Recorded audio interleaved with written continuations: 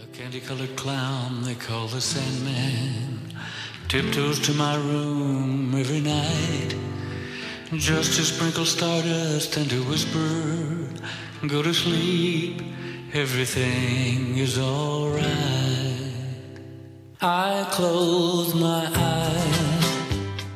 And we're live. Hello and welcome back to another at least find a fucking tissue to pick up that ear episode of the First Time Watchers podcast.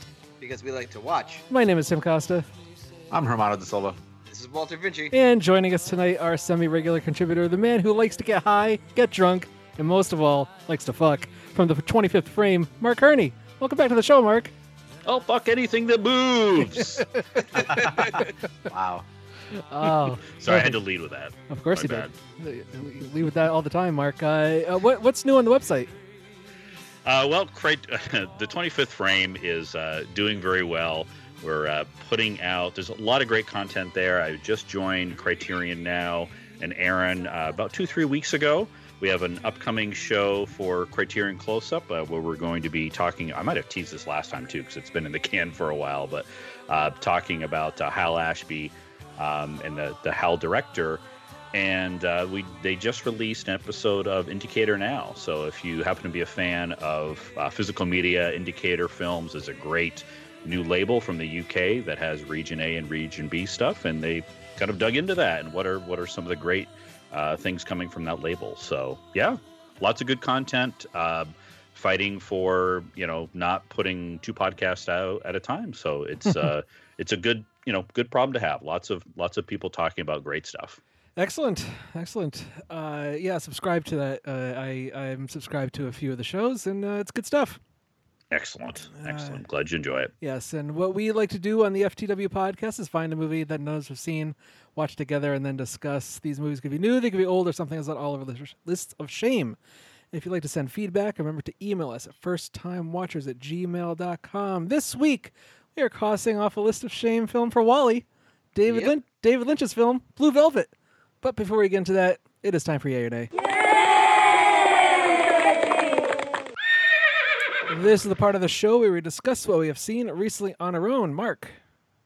I have a couple things to mention. I guess the first one is it's a mild recommendation really just for one performance, and that is Boy Erased. I'm mentioning it because of the performance of the wonderful Nicole Kidman, who I swear gets better with age. This film is directed by Joel Edgerton, also features a performance by Joel, also a very good performance. But I do think it's a interesting, important thing to note. It's about the son of a Baptist preacher who's forced to participate in a church-supported gay conversion program. And I know there's another film out there, I think it came out last year also, The Miseducation of Cameron Post, about a woman in a similar situation. And so this was not something that I was surprised went on, but also wasn't that aware of. But I'm just, again, recommending it because Nicole Kidman is one of the best performances, I think, of last year in a supporting role. So I give it a mild recommendation just for her one particular scene. And Lucas Hedges is also great. He's not quite as good as Manchester by the Sea, but he's very good. So that is a mild yay for Boy Erased. The only other movie I wanted to mention, I actually just saw this week, is The Nightingale. This finally came locally, and I have a feeling it's only going to last for 1 week because of its subject matter. And here in Vermont, we don't do so well with these types of films. I'm so jealous, Mark. It was available at our local art house for 1 week. I'm going to say 3 weeks ago, if that, and I didn't have a chance to go see it. It's definitely worth your time. Now,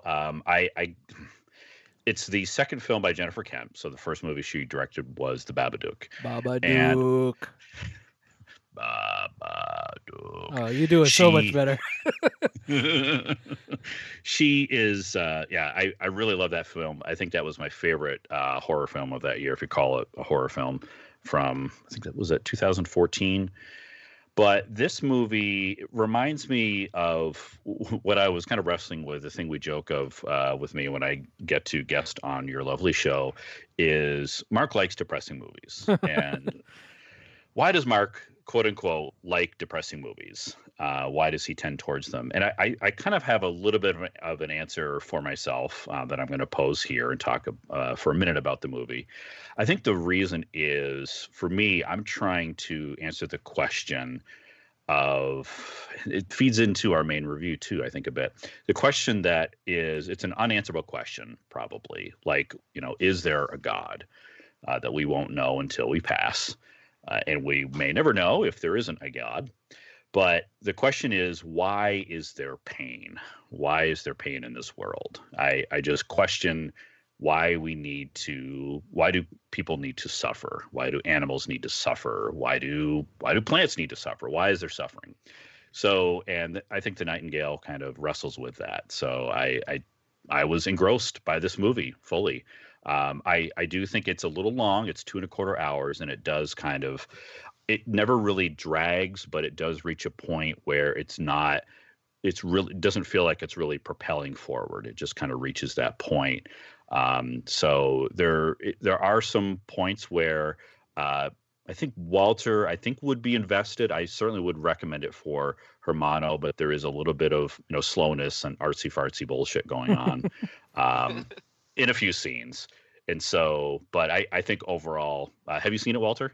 I have not. Okay, you may be on board. And Tim, I think probably a tough sit for you. I know these movies can be kind of hit and miss for you from what I can tell. So it's but like I said, I was very invested.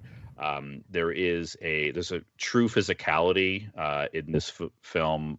Maybe that's obvious, showing the power that men feel they need to exude. And there is a definitive central relationship that I think is very important between a woman and an Aboriginal man in Tasmania that I think is a relationship and interaction that works really well for this film. So really important, great aspect ratio. It's shot in 1:37, so it's kind of I was trying to think of other films. Film Spotting mentioned similar to Meek's Cutoff, where really it's the focus is especially on the people. The landscape really is a character, but it doesn't focus on the landscape itself.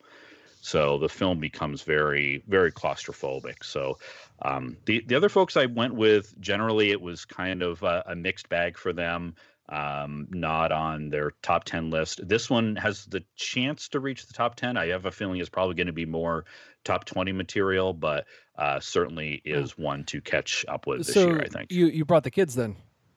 Absolutely. Yeah, they were totally on board. It's a rough go. Yeah. It's really, I haven't squirmed as much in a film as I have in this one. That's saying something for the guy that likes depressing movies. I'm really hoping this hits some sort of home viewing before the end of the year. You think it'll make your top 10?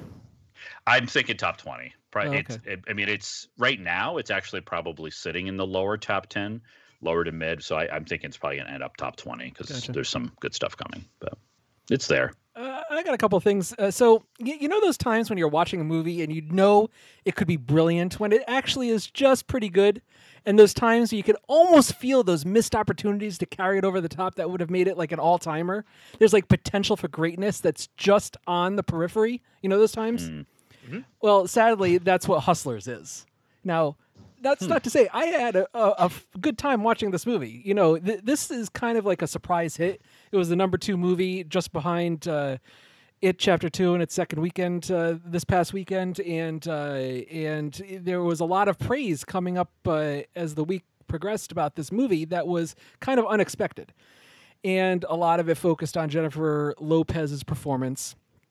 As for the movie itself, for anybody who isn't aware, it's inspired by the viral New York Magazine article that follows a crew of savvy former strip club employees who band together to turn the tables on their Wall Street clients, focusing on just before the 2008 crisis and afterwards, and then how they scammed these Wall Street guys after the crash, when a lot of people, especially these strip club employees, were hard up for business and money. But the thing is, Hustlers tries so effing hard to be a Martin Scorsese film that it really doesn't understand that tonal balance of what makes a movie like Goodfellas and The Wolf of Wall Street so great. There's like an ebb and flow to the material, that the information that and that information that has to allow us to understand but never kind of empathize with these criminals. Or at least these people who are engaging in criminal activity. And I can't tell if the director wants us to feel bad for these women. I get that she wants us to understand like this hypocrisy and imbalance of the flow of money, and to see the crap that these women have to deal with on a daily basis. But when it comes down to it, I understand their desire to scam these filthy men from their filthy money, but why should I empathize with them? And their escalating greed and that criminal activity that I talked about. So as for the tone, it's rather flatlined. It never goes too high on their highest moments. It never goes low enough at their lowest moments. But I did enjoy it still. It's a crowd-pleasing film. I saw it on Monday night, and for a Monday, it was a pretty crowded theater, and a lot of groups of women seeing this. The target audience is women, even though there's a lot of nudity. It's geared towards a type of female empowerment, and Jennifer Lopez. This is her type of performance that is geared for an Oscar nomination for Best Supporting Actress. The Academy is a lot more forgiving, I think, when it comes to supporting actor performances and nominations. And this is the type of thing where she has the right amount of gravitas that carries the film and works against the other main character, who's played by Constance Wu. And it's a great looking film. The lighting and the close-ups in certain places is good, but it's worth a watch. Especially if you have, watching with friends while having some drinks. So I'm not saying it's awful. It's just disappointing because there's a lot more potential for what could have been a superb film. Did you see it with your wife? No, I see all movies by myself. I don't watch anything with anybody except when I go out on a man date with Wally. That's right. Yeah. and we go to the worst Five Guys in the area. Right. So yeah, mild yay for Hustlers. And then, I've been telling you guys that I've been doing catch up on best of decade contenders. Mm-hmm. And that's also rewatches. So I rewatched Darren Aronofsky's Mother. Yeah. That's a movie that we talked about on all four of us here actually talked about. Yes. That's right. We and paired it with Personal Shopper, I think. It was absolutely. And a lot had been made at the time and since of the religious parables of that movie. And I had said at the time that I didn't pick up on it during that first viewing, but it's hard to argue those interpretations. It's very obvious, especially on a second watch. It's extremely obvious. But I still see it as an analogy for celebrity relationships, how the male is adored and idolized, while the female, whether that female is famous or not, is left to the sidelines, kind of seen as an object of affection, expected to follow suit with everything the guy says and does. I love when films, it seems like the director's vision is fully clicking on all levels, and I think that is apparent in this movie. I think Aronofsky is laying bare all those desires and feelings and emotions, and every part of this film just works. It's full out bonkers. Man, I had a similar reaction as the first time I watched it. It's like my mouth is kind of agape, but I was just drawn to the screen as it progressed. It's insane. And the look of the film, even though it's very dim and there's a lack of brightness throughout the film, it's the color palette is drab and dreary, but it works in conjunction with those ideas and themes and the mood of the film. And I love the camera work that where it's almost always a shoulder level, front or behind Jennifer Lawrence's head, and it allows us to understand everything that she's going through. So yeah, needless to say, this will make my top 20 of the decade. It's a fantastic film. It's fantastic. high yay for that. Not everybody's cup of tea, though. No, I would never recommend this to every single person ever. I recall correctly. I think Mother was either my number. I think it was my number one movie, or maybe my number two when it came out when we did our top 10 of the year. Yeah, it's a good one. So I recommend that. Hermano. All right, only got one thing. Very far removed from it though. Tim is forcing me to talk about it. It's called Under the Silver Lake, directed by David Robert Mitchell, starring Andrew Garfield, Riley Keough, Topher Grace, who I watched this so long ago I didn't even remember he was in it. I still can't even picture him. Yeah, me too. I can't picture him either. He's in this movie. Yeah, it says he is. I don't remember if I recall. Maybe he was in disguise. Maybe he's that guy towards the end. I mean, I watched this movie back in June, so I'm pretty far removed as well. I think I watched it around the same time, June, maybe end of June. But I remember hearing at least that it was. Did you guys say divisive or divisive? I think you say either divisive or divisive. Yeah, either one works. Okay, I'm just trying to get you guys' opinion. I think I'm going to fall on the camp of I think I really liked it actually. I definitely tend to like films like this that are not very literal. I mean, on some aspects it's literal, and then on the other hand, it's like it's kind of trippy in the way that like our main review is today. It completely reminded me of a film like Blue Velvet, in this kind of strange journey that's started with a strange occurrence, and what drives Andrew Garfield to kind of go after this girl, and he starts to just discover like this weird mystery surrounding this girl, like a kind of new world he wasn't privy to prior was all of a sudden opened up to him, and he's very curious, and it's kind of like that whole human curiosity thing that's kind of propelling him forward as to like what's going on, and very similar to like, you know, the Kyle MacLachlan character in our later review. But you say Blue Velvet, I was reminded of 5 films while watching this. Oh, really? The Long Goodbye, Body Double, Eyes Wide Shut, Mulholland Drive, actually, and Inherent Vice. Yeah, Mulholland Drive was the other one. Inherent Vice I can kind of see too. But yeah, just kind of a strange journey, you know, meeting a bunch of strange characters. I mean, there was some interesting scenes. I think the one that I most gravitated to was when he meets this character who describes himself as the creative force behind like music that was popular and stuff like that. Yep. I think it's specifically music he focuses on, right? Yeah. Yeah, like he was behind like a bunch of hit songs and stuff like that. And I know the film's trying to say something there, and I wish it was fresher in my mind because I remember having an interpretation of that scene, and I can't quite recall it now. But yeah, I remember really enjoying that scene. And again, like I don't feel like the film. I remember it feeling that it didn't finish strong, but again, it's like one of those things where it's more about the journey than the destination. So overall, I enjoyed it. This is one of those films where I can't tell what Wally would think. Like he likes this. Well, no way. He could go either way. I think he could really get into this movie, or about 20 minutes in, he'd be like, "Fuck this shit." Well, I think it's one of those things because like I definitely was reminded of someone like David Lynch as I was watching this, because it has some sort of his like trademarks and kind of the way that the film flowed. But I feel like he doesn't handle the material as well as someone like David Lynch does, and it doesn't fully go David Lynch. It's kind of like dipping a toe in. So that's on that level. I feel like Wally would just gravitate more to like, this is artsy fartsy bullshit. Now, mind you, this is from the same director as It Follows. Yes. And Wally, were you a fan of that movie? I thought the monster was kind of dumb, but overall, I dug the movie. Yeah, but it's so different than It Follows. Yeah, I don't know.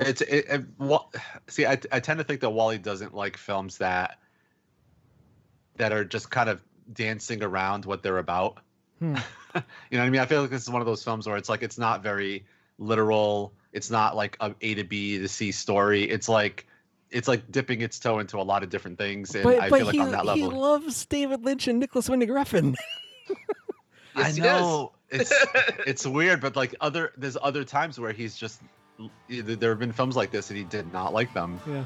and I'm like, I just never know. But I just feel like I don't know. I just don't think he would like this, but I liked it, so it's yeah.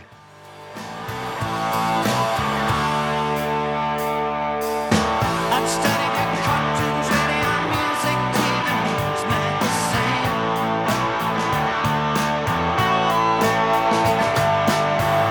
We just say withdraw and discuss, not the series out there.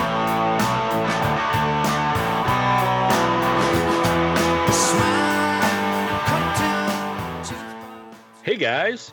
Wow, this cake certainly is big. Oh, hi, Mark. I got it for Tim's birthday. Happy birthday, Tim. Yeah, happy birthday, Tim. I really didn't want anything for my birthday, but Wally, why is this cake so big? It's a very special cake, Your Majesty. Why are you talking like that? It's what Skeletor tells Randor during Secret of the Sword. Really? Yes, Stop. and Hordak is the cake too. But you know what show never needs icing? The In Session Film Podcast. That's right, Tim. The In Session Film Podcast is JD and Brendan. Wouldn't mind Brendan jumping out of that cake. What was that, Tim? What? No, nothing. Each week, the In Session Film Podcast chooses a movie to review. Then creates a top 3 list based on what they just saw. This week, the In Session Film Podcast is reviewing the surprise hit, Hustlers.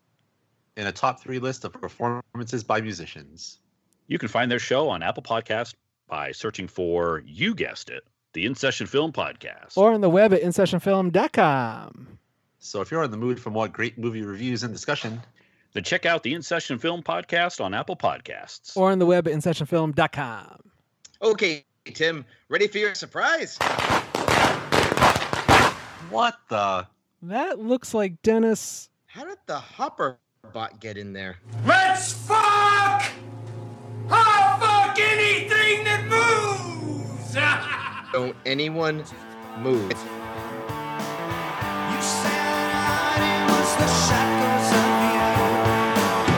You are shackled by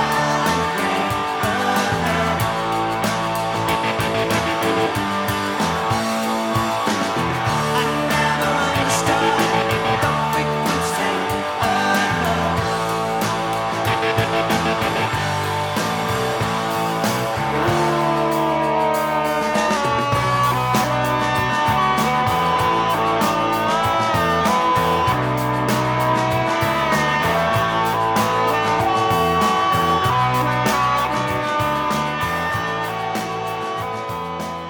Okay, now it is time for another installment of Mark Harney's Criterion 101.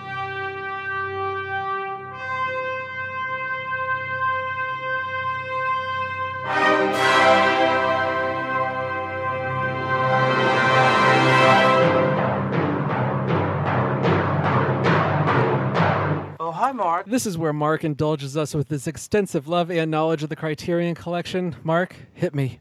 Please, hit me. Sure, would love to, Tim. I'm going to hit you with, we're going to have a little discussion today, Criterion 101. Myself personally, I've had a little bit of getting a reacquaintance with CDs and especially vinyl of late. And as folks may or may not know, vinyl records have had a resurgence. I don't know if it's the really why. You know, is it the hipsters? Is it why is it a thing? Are there are more of a collector mentality, which really feeds into what I wanted to talk about today. Is Criterion is one of the original companies to really push physical releases of movies. Of course, as we know, there was VHS. Started in the 70s, I think, very popular in the 80s, but at the same time was Criterion releasing the better format, releasing on the better format at the time, Laserdiscs. And of course, with all the supplemental features and the commentaries, they were the first ones to come out with commentaries. But looking at, and the reason I'm just comparing it with music is looking at the numbers. Like movies, streaming music really has taken over the recording industry and the movie industry. So the most money that's being spent really is on the streaming services on both fronts, and especially with on the entertainment side, people are spending more money than last year on entertainment in general. However, the money is being spent, like I said, on the streaming side, but there is still a larger contingent of people. I think the numbers are in the at the mid-year report this year. Vinyl was at 225 million. CDs were at 247 million. CDs declining, vinyl increasing. So it's gaining a market share. This technology that is that much older, and so we're familiar with that. You're seeing records in your Barnes and Nobles, your Targets, your WalMarts are all carrying it, and I don't know. I think a lot of people locally probably have more local record stores than they used to. And, it just makes me wonder, are we going to see any kind of a resurgence for movies similar to what we're seeing with music? Again, keeping in mind that, streaming services for music still represent 62%. And like I said, for home entertainment spending, it's gone up to, it was 23 billion in 2018. That's up almost 12% from the year before, but the disc sales continue to fall. Even with 4K Blu-ray being more popular, that the spending there is increasing, but the overall physical spending is decreasing. So what I wanted to pose to you guys is, with a physical music disc seemingly, on the rise, at least a bit, gaining some market share, what is it going to take for the movie industry to go in that direction? And will it go in that direction? We've seen really a consolidation of the boutique labels, where less and less you're seeing the studios like Fox and Warner Brothers releasing their own physical format, and instead licensing their movies to companies like Scream and Shout Factory and Kino and Criterion to release them themselves.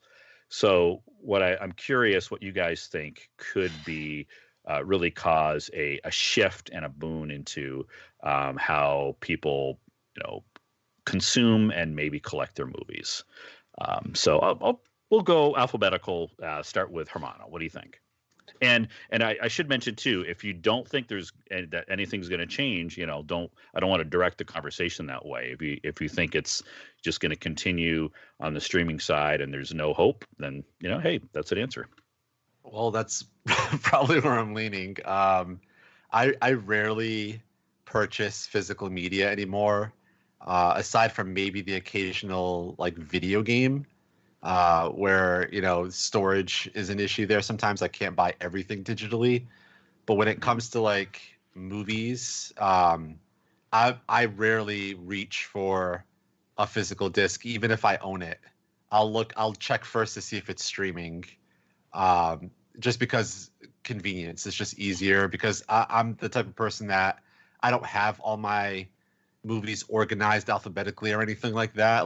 In a lot of cases, I've run out of space where I store them, and I have things stacked in front of other Blu-rays. You're giving me hives right now. I know. A lot of people probably just threw up in their mouths. The people that are really hardcore into buying extra cabinets to store their physical media and stuff like that. I think there was a time when I was really invested in that, and then I just periodically over the years have let it go, and I'm less interested in buying every film, and I'll buy the occasional Blu-ray for films that I think really warrant it. If there's a nice release of some film, on the Criterion or a box set or something like that, films that I don't already own, I might consider it. But I'm all for everything streaming. I just think the whole streaming world right now is in disarray. I hate every week. It seems like there's a new company that's coming out with their own streaming service, and I'd like to see it more consolidated. I liked it back in the day when I just had to worry about, Netflix, Amazon, and maybe Hulu occasionally. Now it seems like everyone has a streaming service. I think NBC just announced one. things like that. Like I don't want to have to like subscribe to like a bazillion different places to try to find individual films. I think that's a little bit too much chaos for me, and costly, of course. But yeah, as far as like the resurgence of like certain things, like niche things like vinyl and stuff like that, like I kind of get that on one hand, because it's like a nostalgia, I'm sure, for some people that loved listening to records when they were younger, and I guess for like the newer generation that never got to experience vinyl when they were younger, and it's only around here and there. Like we just had a record store open in the last couple of years downtown where I live, and supposedly it's prospering pretty well. So I'm always surprised, like when I initially heard like, oh, a record store is opening, what the hell? Like, and they almost exclusively sell vinyl, and I'm like, that's crazy. Like especially downtown where we live, like stores open and close, within like 6 months sometimes, because it's just a tough business, and especially when you're selling something niche like vinyl. Yeah, I mean, I guess to pass it off to someone else, like I think I definitely lean towards like streaming, and like I think physical media for me is going to be more niche like vinyl is. Anyone that has listened long enough has known that I visit the library on a regular basis, and I visit them for to pick up all these movies, because a lot of them aren't available on the streaming services that I have and stuff like that, and it also, I just prefer physical media because there is a quality issue, an improvement on physical media than there is on streaming services. On streaming services, you have to rely on the source, you have to rely on your own internet connection, and you also have to rely on the device that you're watching it on. So if I'm watching it on a device that's on Wi-Fi, I may have a couple of skips here and there. I may have a brief loss of connection for whatever reason. The skips may be audio or they may be visual. And that interrupts my viewing. It literally interrupts it in more ways than one. So I can get taken out of whatever I'm being drawn into. So a physical copy, whether it be a DVD or a Blu-ray, is much more preferable, because the chances of something skipping or a loss in quality is far more minimal. This thing where you talk about these studios are less inclined to release their own movies on physical media because of the increase in the amount of streaming services. I think it was inevitable. The amount of people who have been purchasing less and less physical media, as well as being reliant on their internet devices, the writing's been on the wall. But when it comes to those boutique labels like you've talked about, they're the saving grace for the collectors outside of just Criterion. Those other ones. I go to Kino Lorber's website, and there's movies I've never heard of, and I'm like, wow, this is amazing. And most of those movies are someone's favorite movie or very nostalgic pieces of media for somebody out there. So there is a market for something for almost any kind of media that's been produced in the past. So when you make it available as an upgrade for something that probably wasn't available, maybe a specialty VHS tape back in the day, that's a saving grace, and it's like an oasis for a lot of people who prefer physical media. I'll even take the example of a movie I talked about a couple of weeks ago in Brian De Palma's Raising Cain, and how there was a fan edit that re-edited the movie according to the original script. And I just added that to my wish list based on what you were talking about. Yeah, it's amazing. And Brian De Palma saw that and liked it so much that when Shout Factory contacted him to ask him if they could release the movie, he said yes, but also put this re-edit on the film on the Blu-ray as a director's cut. And so that's amazing, and it's a better experience overall. So those type of boutique labels that offer these extras that won't be available on the streaming services, I think is also another boon. So yes, I am pro physical media. Is there something that you think is going to, being pro physical media? Is there something something that you would see in the future as really being the savior of physical media, really, helping it gain a market share, bringing back? It's one of the things you have.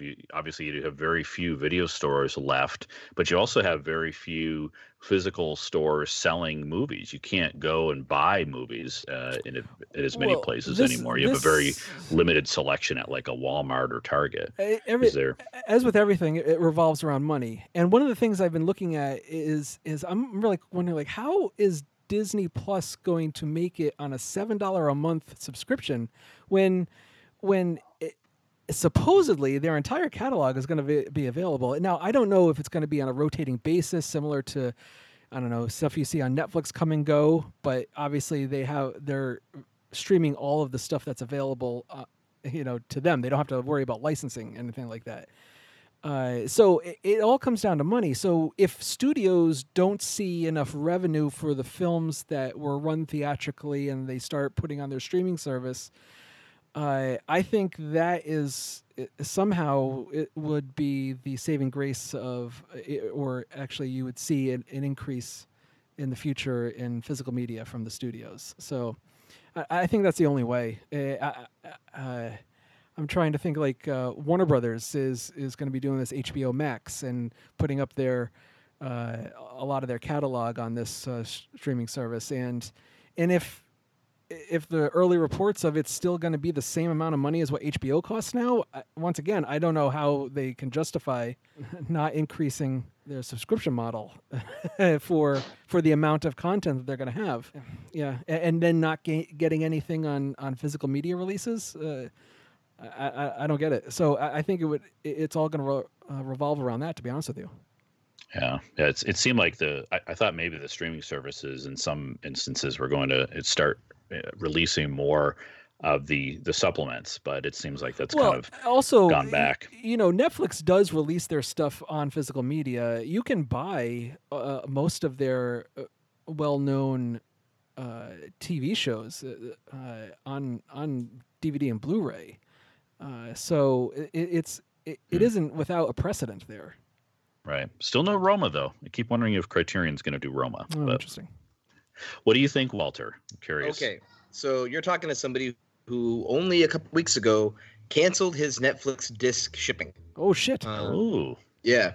I wasn't really using it all that much because a lot of the stuff that we've been reviewing has been streaming.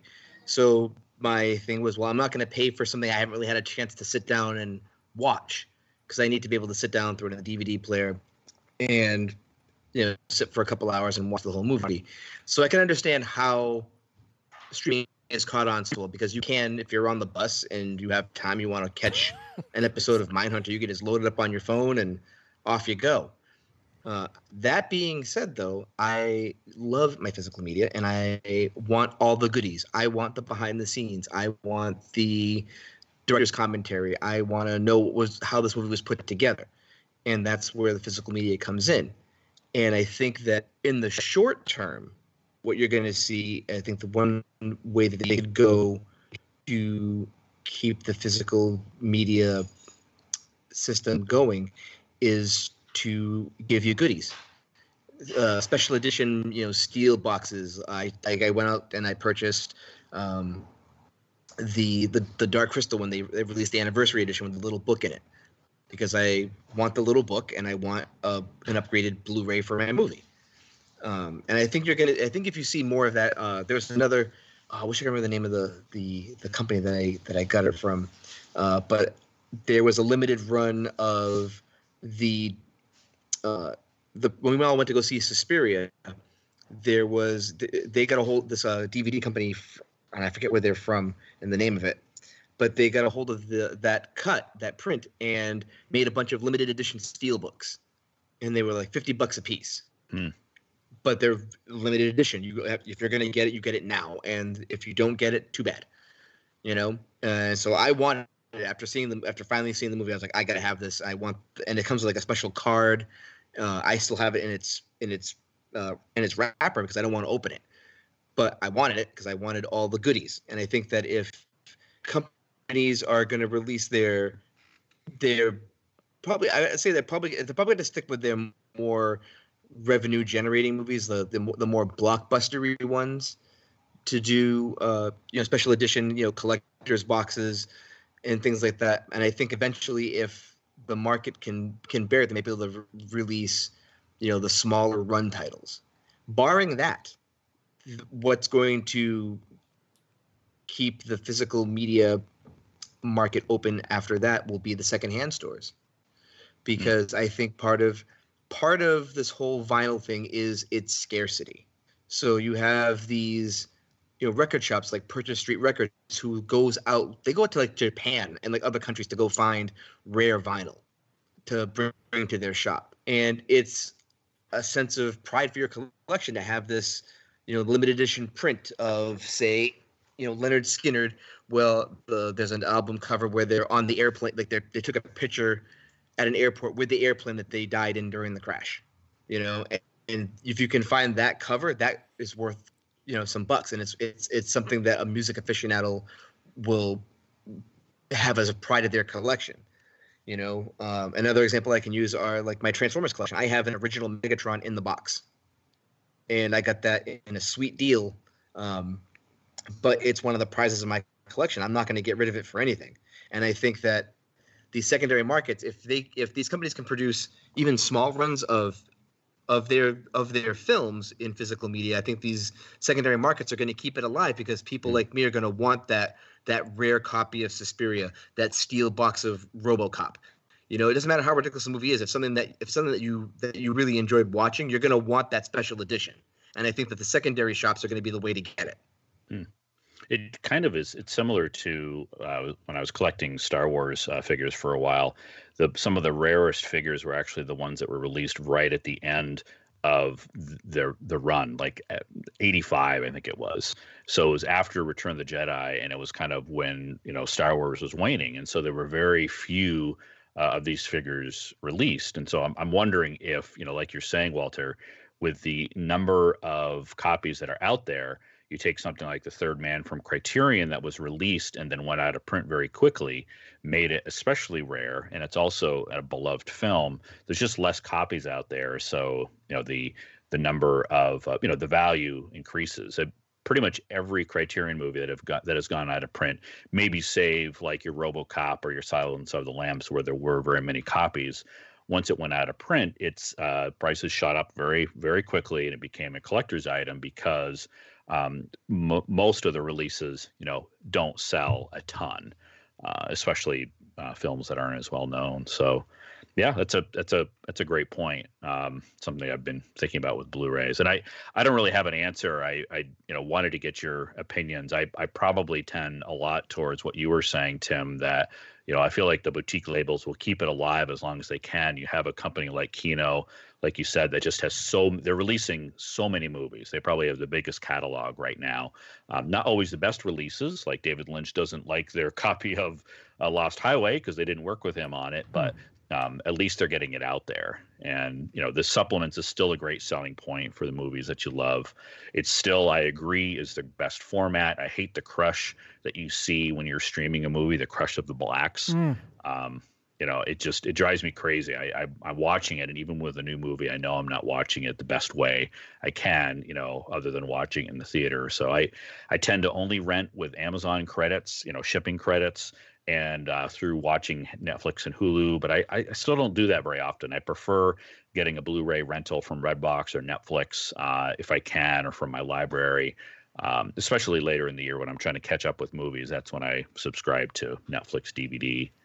And lastly, I've double dipped on a couple of the same format already. I've bought 2 Blu-ray copies of Blue Velvet and Doctor Strangelove because they came to Criterion, and I was happy to do it. So I feel like something. That's why I wanted to ask the question. I feel like something is going to keep this alive. There's enough of you've seen physical music wax and wane and gain a resurgence, and it feels like we're on the downswing of physical media for movies, but it also feels like something will probably bring that back to life. So thanks for discussing, guys. Lastly, I just wanted to briefly touch on the September releases. So we have from the Criterion Collection, September 3rd is usually about 5 or 6 releases a month. There was Fists in the Pocket from Marco Bellocchio, who that is an upgrade of an existing DVD. On the 10th, we had another Bengali director, great to see, the Cloud Cap Star. I'm not going to pronounce the director's name, but the Apu trilogy is one of my favorite trilogies of all time, and I love seeing more Bengali film in the collection, so that's great to see. Clooney Brown came out on the 17th, so yesterday. That's from Ernst Lubitsch. He's a great classic director. Highly recommend seeing some of his. I need to see many, many more. Probably my favorite cover of the year so far, and maybe ever from Criterion, is Polyester from John Waters. Also came out yesterday. Just Google search it. It's a wonderful, wonderful throwback to it's you could say it's not melancholy. It's not the word. This is a particular type of movie I'm trying to think of to describe it as. But check out the John Waters cover for Polyester. And there's a couple more coming out this month. The 24th is The Circus from Charlie Chaplin. So great to see another Chaplin in the collection. And lastly, Local Hero by Bill Forsyth, I believe it is, which is also most well known to me for featuring a Mark Knopfler soundtrack. So those are the September Criterion releases, and that's Criterion 101.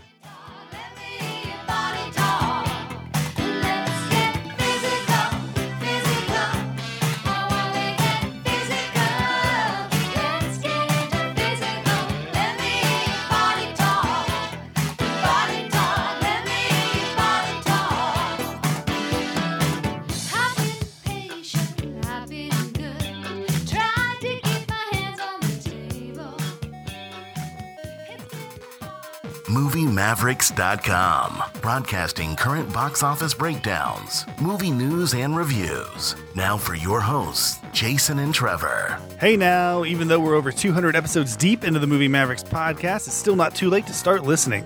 Where every show we give you 10 truths, 20 lies, and a bunch of Hollywood secrets. It's like existentialism slipping into nihilism.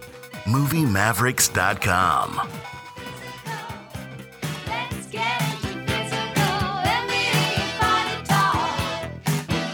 This podcast is a proud member of the Lamb Podcasting Network. Find the network at largeassmovieblogs.com.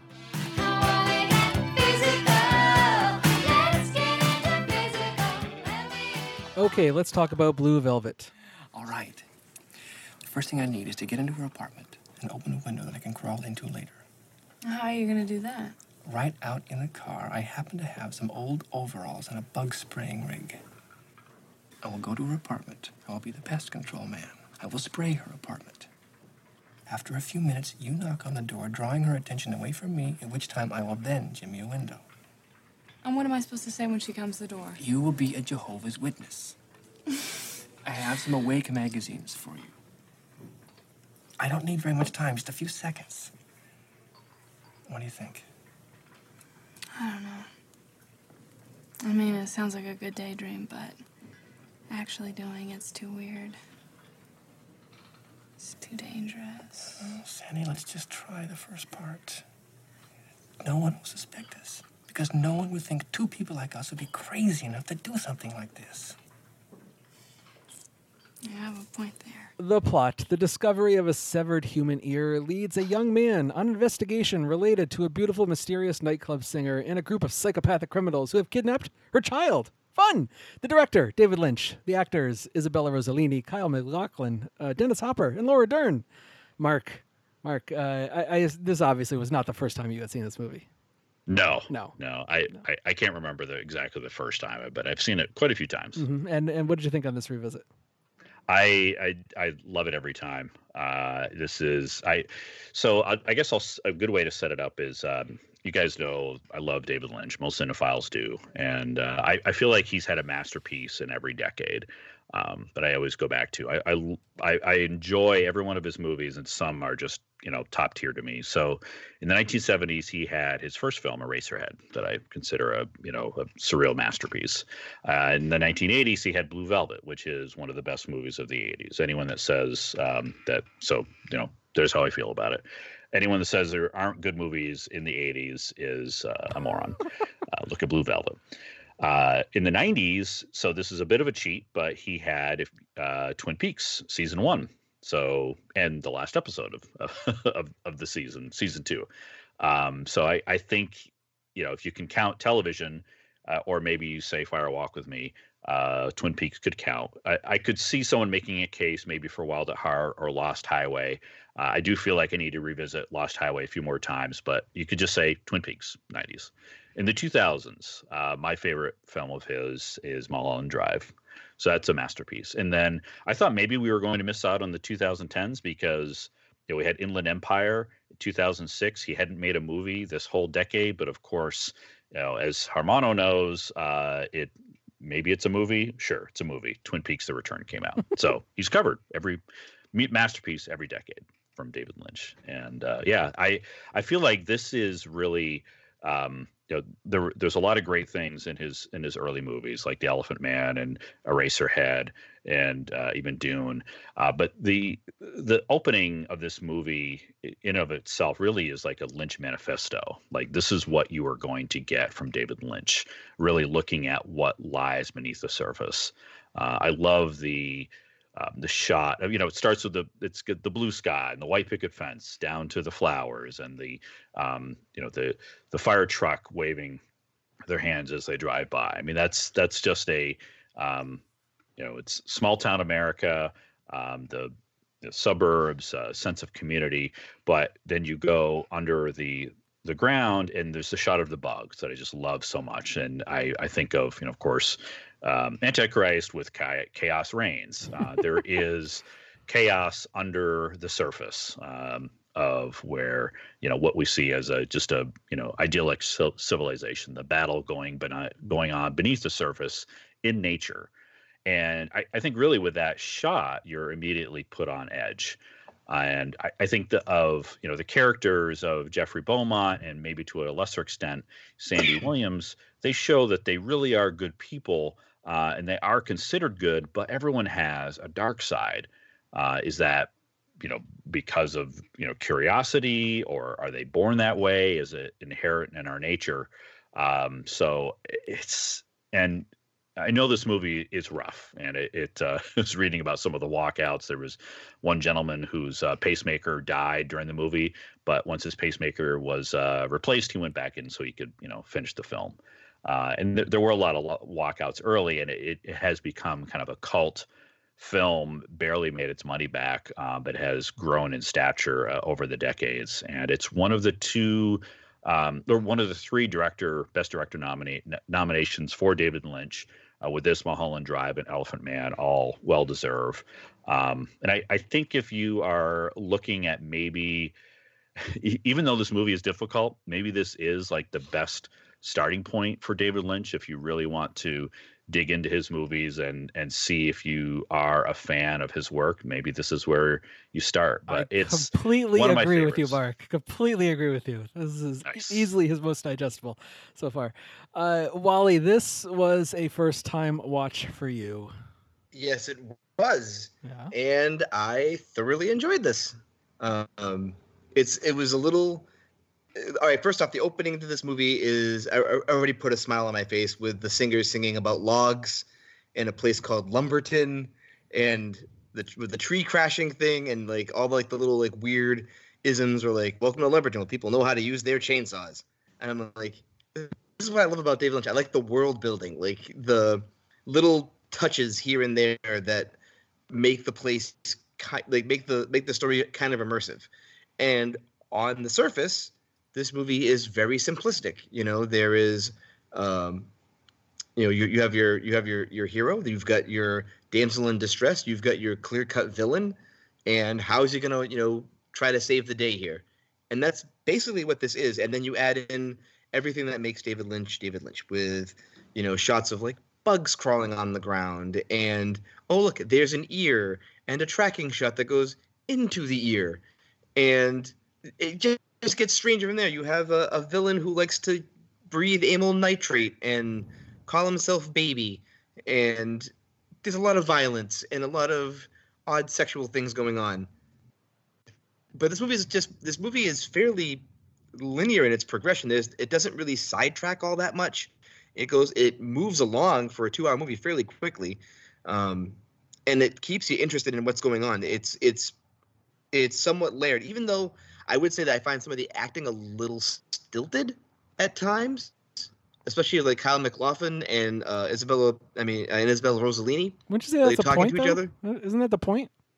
I think that might be. I think he's going. I think it's done intentionally throughout this.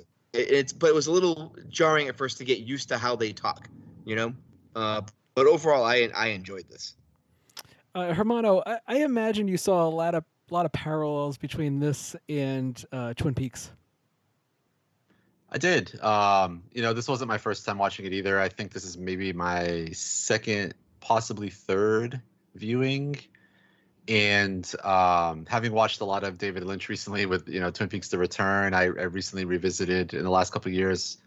I feel like he tends to revisit similar themes in a lot of those shows, like the idea of, like Mark said, like kind of like small town Americana, people having their eyes opened to a side of life they weren't, hadn't experienced prior. Like you're basically watching this film through the eyes of Kyle MacLachlan and Laura Dern as, I forget who the lady was. Was she like their aunt or their grandmother or something? And she basically, like, as he's going out one day, she's like, "Oh, you're not going to near Lincoln Street, are you?" And he's like, No, I'm not going anywhere near there. And it just kind of, I feel like that's relatable to a lot of people. Like when you're younger, even if you live in a really nice area, everyone has that, their parents would tell them to stay away from a certain street or a certain part of town or something like that. And, I feel like this film is kind of exploring that, like the idea that Kyle MacLachlan, I think he poses the question to Laura Dern at one point, like, how about, like, why there, I forget exactly how he words it, but essentially he's like, why is there, bad people in the world or something like that. And yeah, he's definitely explored that with other films and stuff like that, and especially with Twin Peaks: The Return. There was that episode 8 with set in like the 50s, I believe, Mark, right? Like, it's supposed to be reminiscent of like kind of like the birth of the atomic bomb and essentially like the birth of evil. Mm-hmm. I feel like he explores that, like kind of a loss of innocence in a sense. And things like that. And I really enjoyed the film. Watching it this time again, I think this is probably my favorite Dennis Hopper performance. But as I was watching it, I feel like Dean Stockwell gives him a run for his money. Oh my God. Thank you so much. Dean Stockwell is doing something very special in this film. And for such a short amount of time. Yeah, he makes the absolute best of his time. You have Hermano, I literally wrote down Dean Stockwell deserved an Oscar. He was amazing in this. Like he's doing something, like, I don't know if David Lynch directed him this way or if he just said, like, this is what I interpret this character as.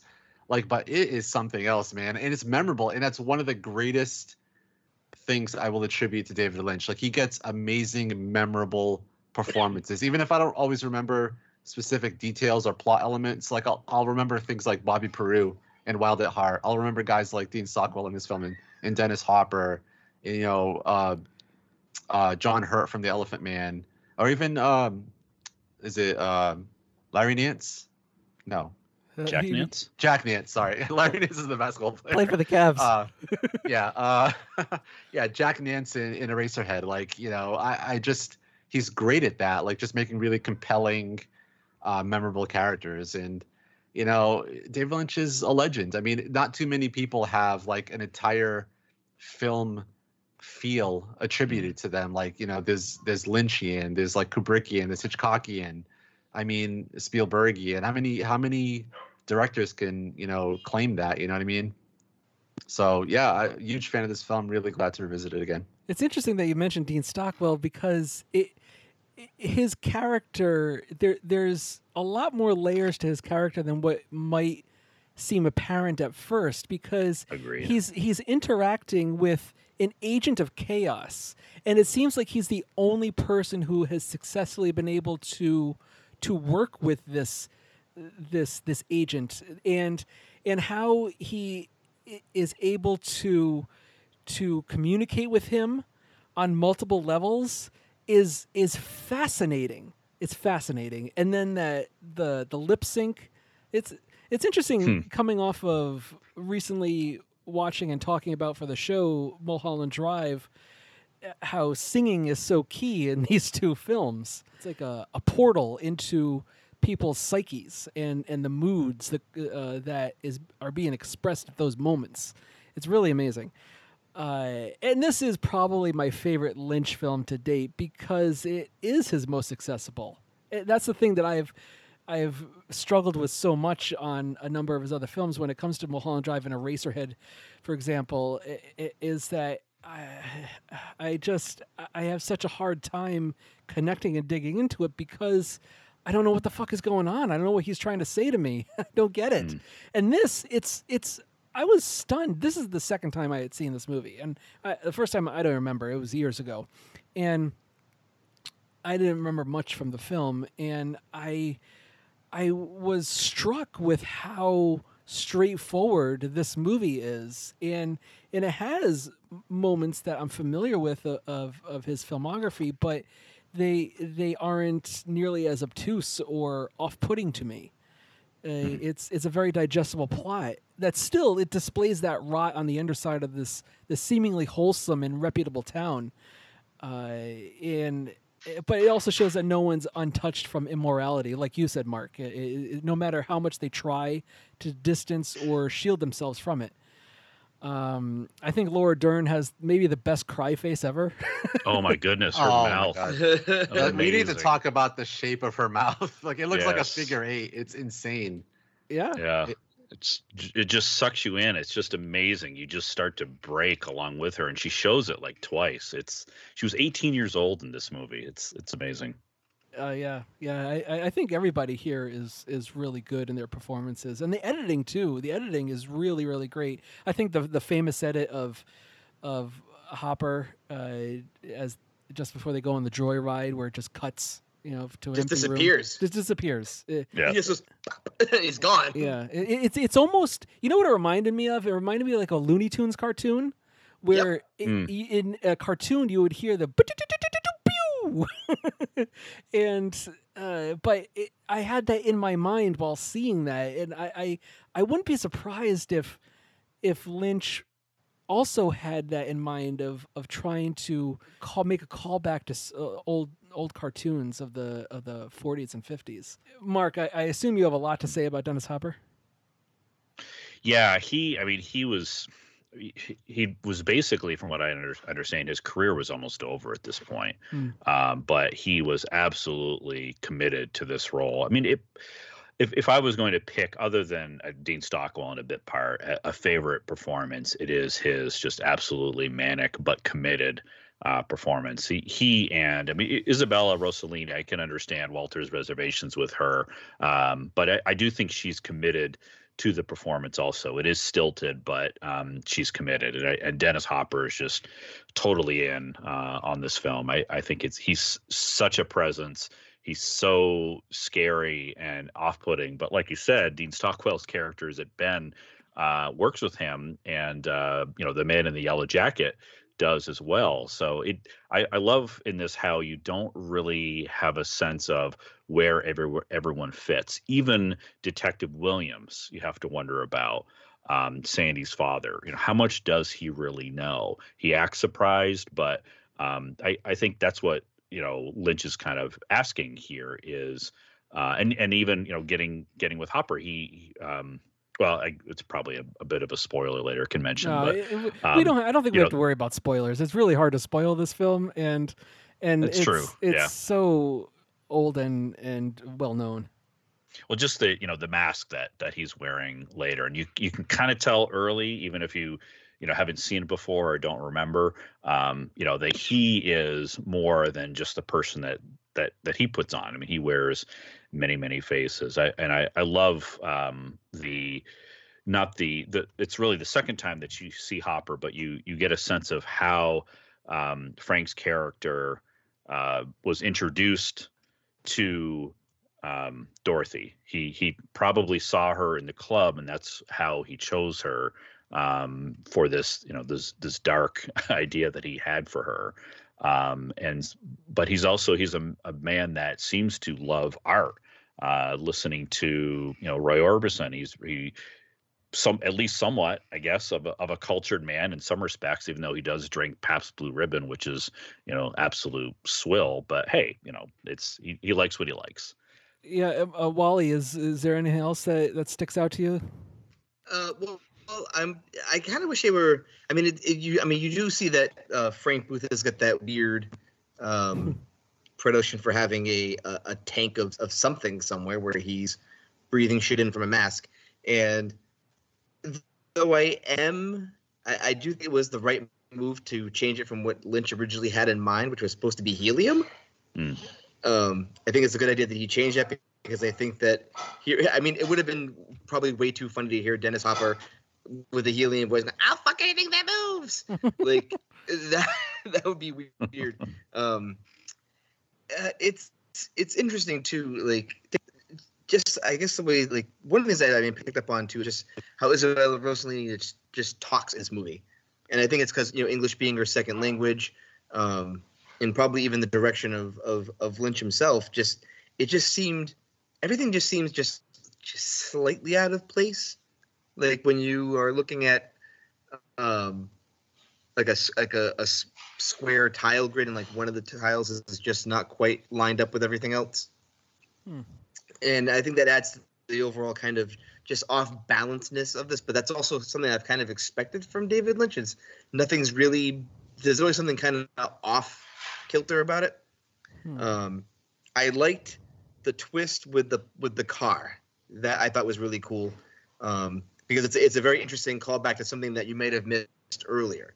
When he goes to pick up Laura Dern and he's late, and her boyfriend sees him, and then later on you think it's Frank that's chasing him in his car, but it's actually her ex-boyfriend chasing her in his car, and then Dorothy shows up magically. All kinds of messed up, and I would say her at first. When she shows up, she's kind of like an apparition. She just kind of floats in. Just kind of appears there. Yeah, you don't notice. I didn't notice her first till Mike points her out. Yeah, and then you've got and that's even preceded by them at the party confessing how much they love each other, which is a very fast-moving relationship, and I'd also say a very oddly stable relationship, given everything that's going on right now. Because I would say that most people who just meet only a few weeks earlier, go to a party, confess their love to each other, and then a messed up naked lady shows up and is confessing all sorts of other shit. Like, basically, she blows up Jeffrey Beaumont's spot in front of his now girlfriend. I kind of want to. I wonder if there's a director's cut out there that like has more stuff in it, because I really feel that there's some pieces missing here and there that I think might make things other things make a little bit more sense.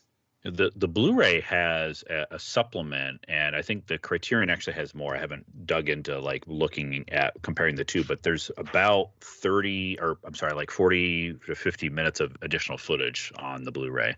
Interesting. See, that's what I want to see. Yeah. The lost footage, it's called 53 minutes of deleted scenes and alternate takes. So there's definitely more there. Hermano, are there any other performances that stuck out to you? Yeah, I'm actually surprised to hear that, Wally didn't like Isabella Rossellini in this. I thought she was pretty solid. Like, considering what her character is going through, I think she played it about as well as she could have. I mean, she's obviously been severely emotionally abused as well as physically abused by the Dennis Hopper character.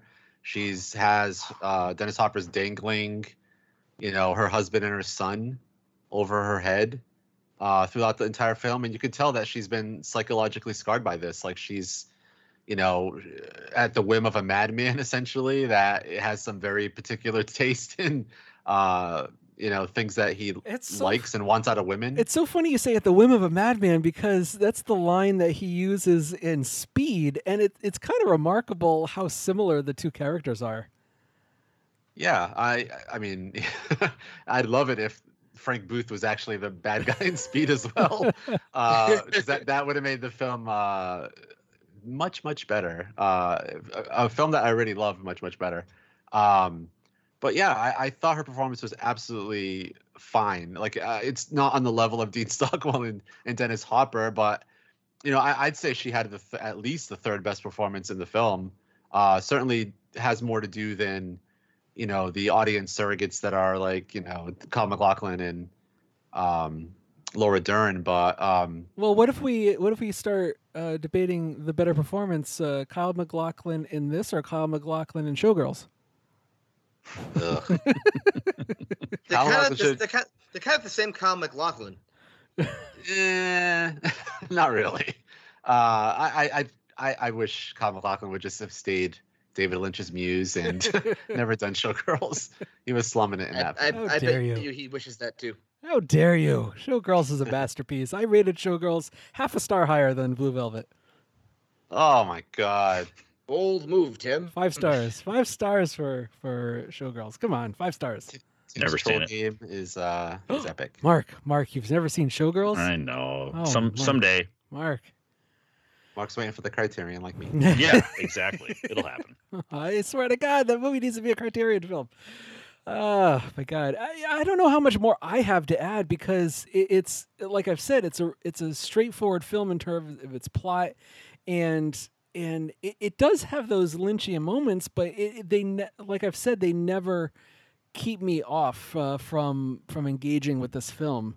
It's interesting, this sex scene between MacLachlan and Rossellini, in which he finally hits her, and then it turns into this like tiger growl and slow. It's Godzilla.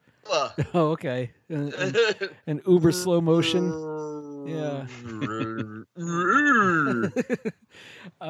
So that is, I don't know. I get what he's doing there. I get that he's succumbing to the animalistic urges inside of him that's latent in anybody in this town, I guess. One of the things he does very interestingly is how he lays out rooms and how still a lot of people are, whether they're sitting or standing.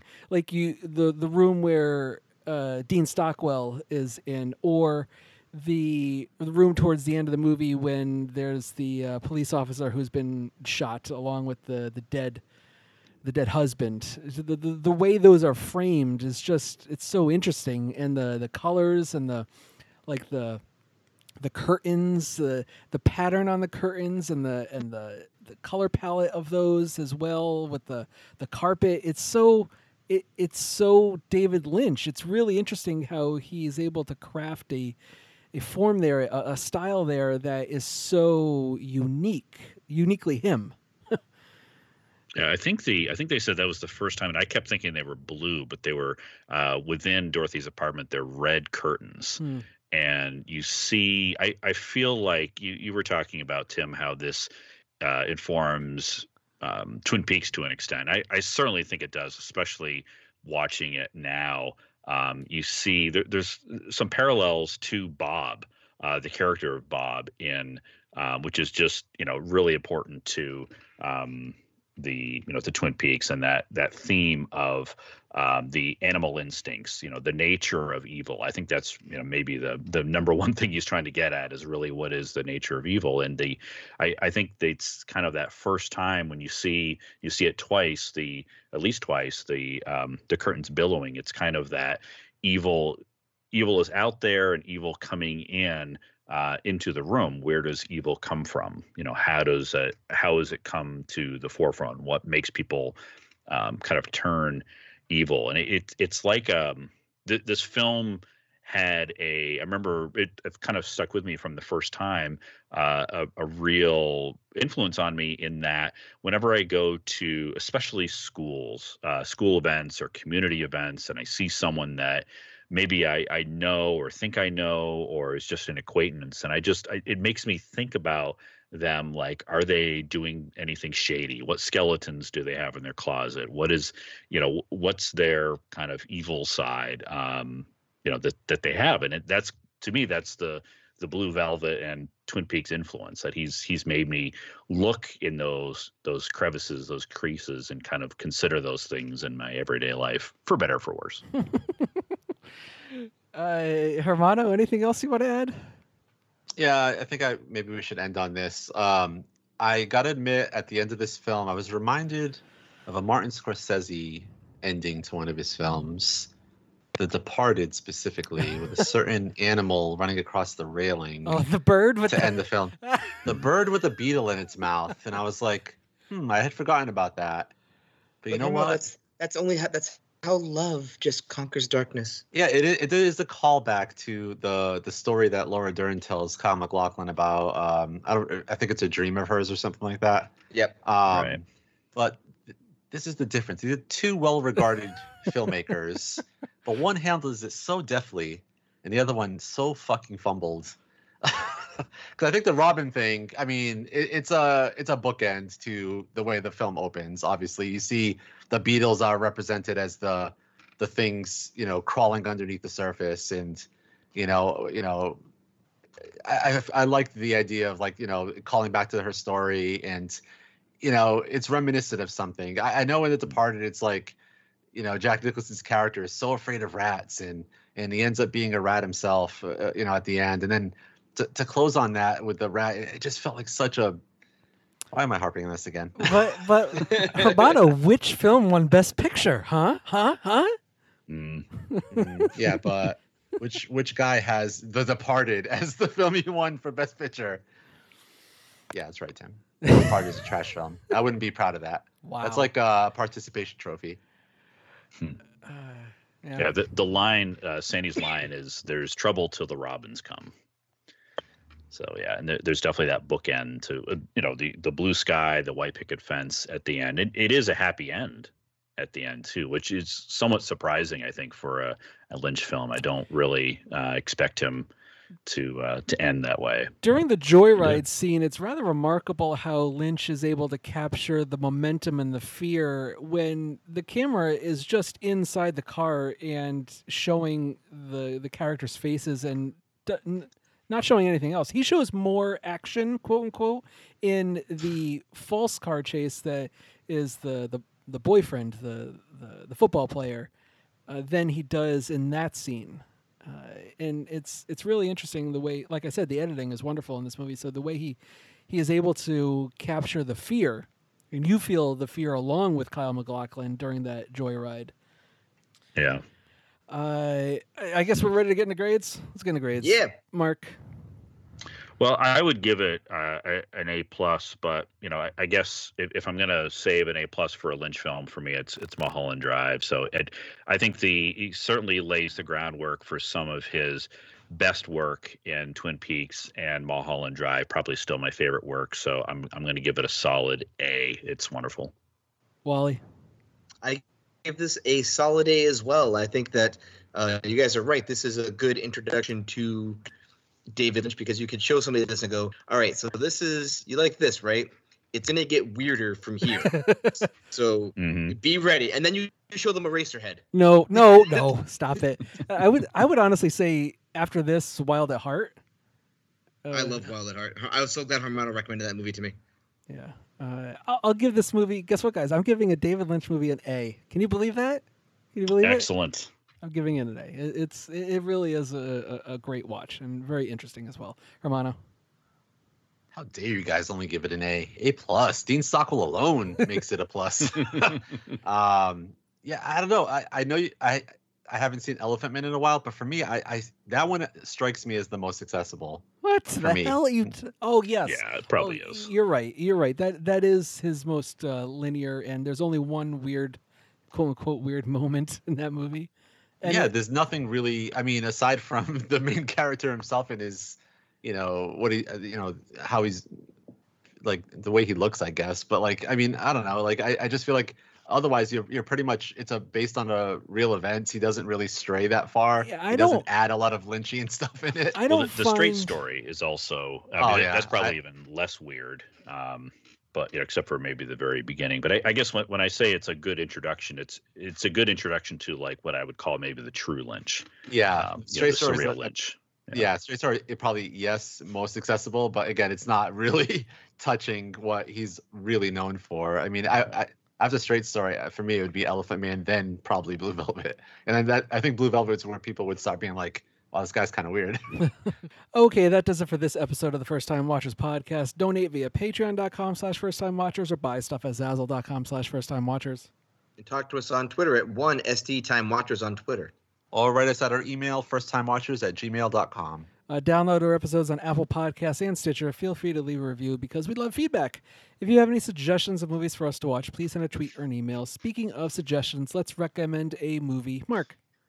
Well, I'm going to stick with David Lynch, and I'm going to go with maybe the film that is widely regarded as his worst, and I don't agree. Maybe it is, but I love it. And, with the new one coming from our man Denis Villeneuve in 2020, why not watch or rewatch this strange but endearing version of Dune? This was nominated for an Oscar for Best Sound, came out in 1984. Lynch and sound. We talked about it during this review. It's very important to his films, and it features a wonderful soundtrack that I recommend. Even if you haven't seen the movie, haven't seen it for a while, check it out on Spotify. It's by Toto, the 80s band, who they never did another soundtrack, probably because the movie wasn't very successful. But it really is great. It features cinematography by Freddie Francis, who did Lawrence of Arabia. So, 2 years before Blue Velvet, such an odd take on that movie. I've seen it many times. There's an extended cut out there that is missing the special effects like the blue eyes from the Fremen, but, kind of expands on the, I guess maybe a little closer to the book. It's 137 or 177 minutes versus 137 that people felt was very chopped and couldn't really tell the story. So, hey, that's why we're getting 2 movies for Dune, from what I understand from Villeneuve. So I recommend David Lynch's Dune. It's one of my favorite movies. Nice. So with my best of decade catch up, I also rewatched Chan-wook Park's 2013 film Stoker, a film that we talked about on this very podcast, God knows how long ago. But after India, who is played by Mia Wasikowska, her father dies. Her uncle Charlie, whom she never knew existed, comes to live with her and her unstable mother, played by Nicole Kidman. She comes to suspect this mysterious and charming man has ulterior motives and becomes increasingly infatuated with him. I remembered next to nothing about this movie. Not even the shower scene? No, no. I literally only remembered a piano, and that's it. That's the only thing I remembered.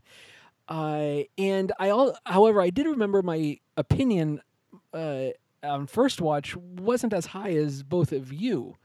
But on this rewatch, it's great. I loved it. It's oddly fascinating. Some amazing editing choices, along with the sound design. The main character seems to have this auditory sensitivity, and the sound design really helps get in her headspace.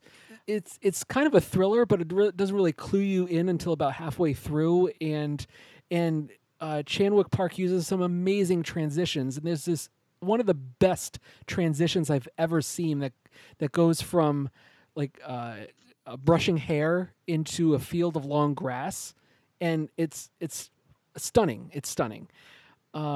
Matthew Good plays the uncle that comes in, and the way he's styled and dressed reminded me of Norman Bates, and I bet that is 100 intentional by Chan-wook Park, because there is a Hitchcockian vibe to this movie overall. You could also title this film "The Birth of a Psychopath." Yep. It's great and is on the periphery of my top 25. It has a chance of sneaking in best of the decade, but I don't know. It's still really good. I recommend Stoker. Wally.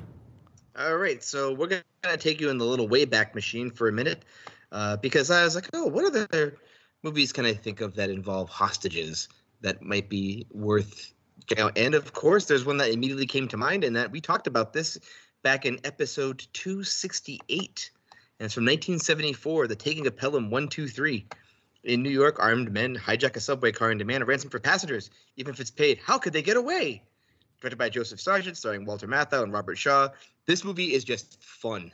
This movie is a fun cop movie, chasing bad guy, figuring out the case, and to this day, still one of my favorite endings for a movie ever made. Some people on Twitter gave me a little bit of rational shit for it. I absolutely think it's brilliant how it's all put together in the end. So I would highly recommend seeing the 1974 version of Taking of Pelham 123. Romano? All right, I have an anti-recommendation. Haven't done one of these in a while.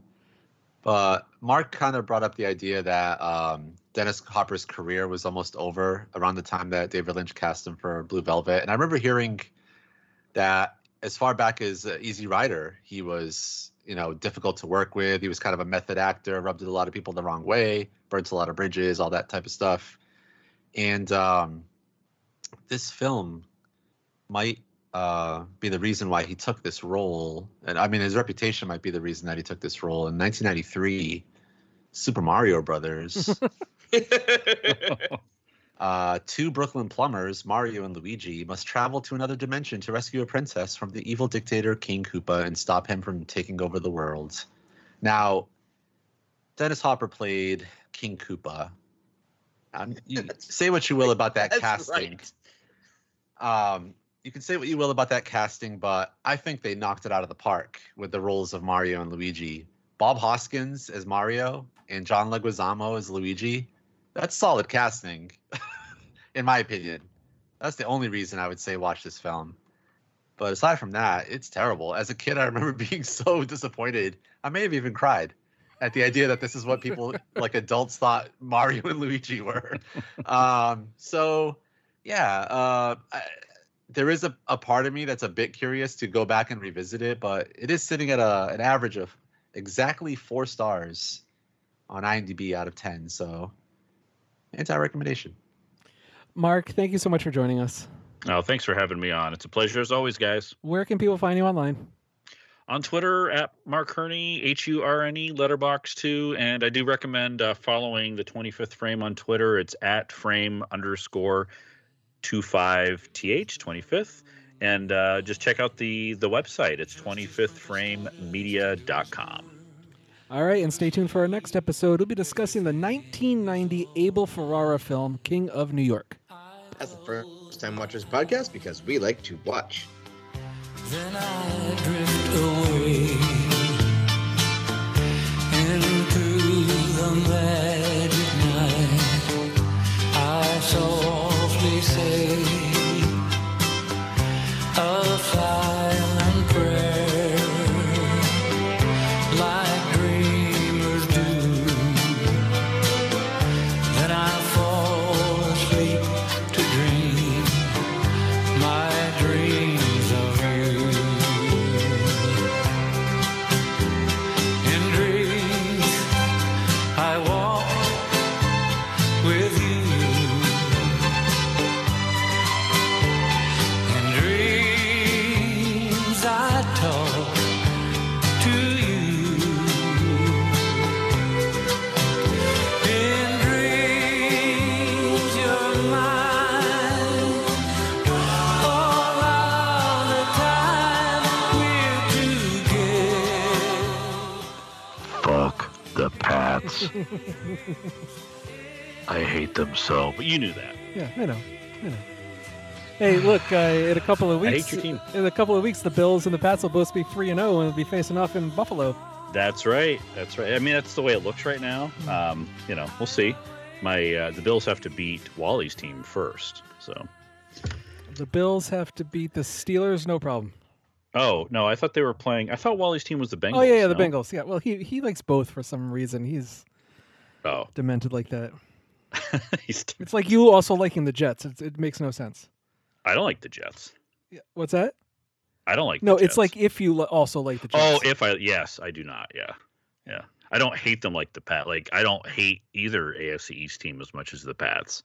But if you ask Bills fans in the 1970s who they hated, of course it would be the Dolphins. But they're just pitiful right now, and you can't hate them. Quite. So. It's amusing looking at Twitter on Sunday when the Dolphins play on Barry, on Hyro, and DJ Valentine. I forgot about them. And Kevin. They're fun going back and forth and listening to or reading their comments on what a pitiful team they're watching.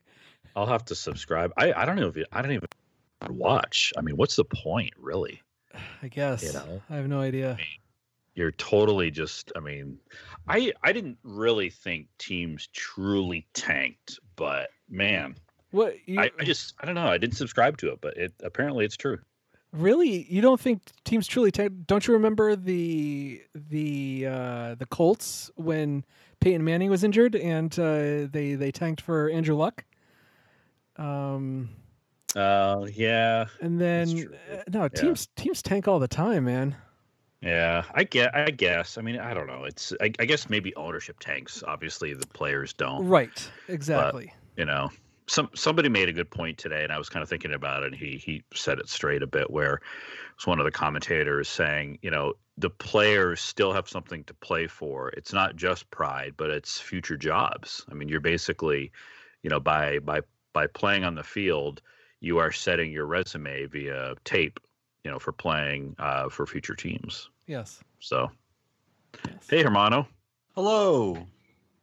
How's it going, sir? Good. Yourself? Good. Good evening. We were just talking football. There's Walter. Yes, Good evening, sir. I am. Don't talk football in front of Wally. He'll bring up what the fucking Patriots. The Patriots wishing for their downfall, all that type of stuff. Yeah. Oh, we already talked about that. I've stopped wishing for it because it's a foregone conclusion. It's going to happen to you. Right. Eventually. Oh, God forbid a player's going to retire and then the team's not going to be as good anymore. Go figure. House of Cards is going to come crashing down, and then people like me are going to come out of the woodwork. And I'm going to savor every minute of rubbing it in your face about how you're not good anymore and how you used to be something. And you're going to be like, we got 6 Super Bowls. I go, yeah, you did. Too bad that was then and this is now. What have you done lately? Nothing. It's going to be glorious. Okay. Wally's going to be so disappointed when they get another system quarterback and he's like just as good as Brady and the dynasty will continue. It's not going to happen. I might kill myself. There is no way you'd hit gold 2 times in a row. I don't know. This Jared Stidham kid looks kind of good. Yeah, we'll see. Anyways. I hope not. I was talking about my Bills play your Bengals this weekend, Walter, in Buffalo, home opener in Buffalo. Oh, see, the Bengals were 1-1, 0-2. Is that right? I forget. No, they're 0-2. 0-2. All right. So yeah, well, congratulations, because they are the Bengals. If they pull a win in Buffalo, I would be surprised. Never know. Weirder things have happened. Yep. Personally, I love to see when the Patriots face the Dolphins again at Gillette, that the Dolphins pull some sort of crazy upset and ruin a freaking perfect season. It would be. Oh, I would love, even if it's by 1 point. I'd be like, honestly, I wouldn't even want to see a perfect season. It doesn't matter to me. It doesn't matter. No. No. I would just. A championship is just as satisfying as a perfect season. What does a perfect season mean? It doesn't mean anything. Who cares? Who cares? Is that sour grapes from the almost perfect season? I think no, it's a lesson from that almost perfect season. It's okay. That would be the other thing that would also bring me nothing but joy, is that they go nearly undefeated again, only to get stopped by the Giants a third time. That would be glorious as well. As a fan, it's unbearable as the season progresses and the playoffs go out. It's not enjoyable to watch. It's not. Last season was much more fun to watch. The other seasons that they won the Super Bowl were much more enjoyable because there isn't that added pressure. That season, those playoffs in 2007, that was horrible. That was horrible and painful to watch. Especially as the season progressed, you could see more and more weaknesses in their offense and their defense. It was nerve-wracking. I mean, really, the last Super Bowl you guys won was a complete aberration. desperation. You played a team that did not belong there. Okay. Literally did not belong there. The Rams had no business being in the Super Bowl. Okay. None. Okay. You play who you play. That's all. Yeah, because you guys get by on luck. Okay. Even though he's retiring. They get by on cheating. That's okay. I still claim cheating happens. Yep. I mean, it happened twice. Of You know, course. I'm sure it's still happening. Okay. The Patriots. I think all teams cheat. I think the Patriots is just really bad at it. It could be. Or bad at hiding it, maybe. I don't know. Hubris. Except the Dolphins. They don't cheat. They just suck. Oh, God. Has anybody checked on Barry? I was just saying before you got on Yes. that it's really funny to watch their Twitter feed go back and forth during Dolphins games. It's like they're self-immolating. It's really fun. I need to start paying attention. That's got to be awesome. I was telling Tim I wouldn't even watch. You know, it'd be too painful at this point. Oh, that's the thing. Yeah, once the Patriots suck again, I'm not going to watch it. I'm admittedly a fair weather fan, and I've just happened to be pretty lucky for the past 20 years. Right. How's my audio level? You sound great as always, Mark. Those dulcet tones. Are you hard? Oh, so hard, Mark. Excellent. Please. Good. I've been hard all day thinking about this. All right. Tim's got his own little canister of amyl nitrate with him.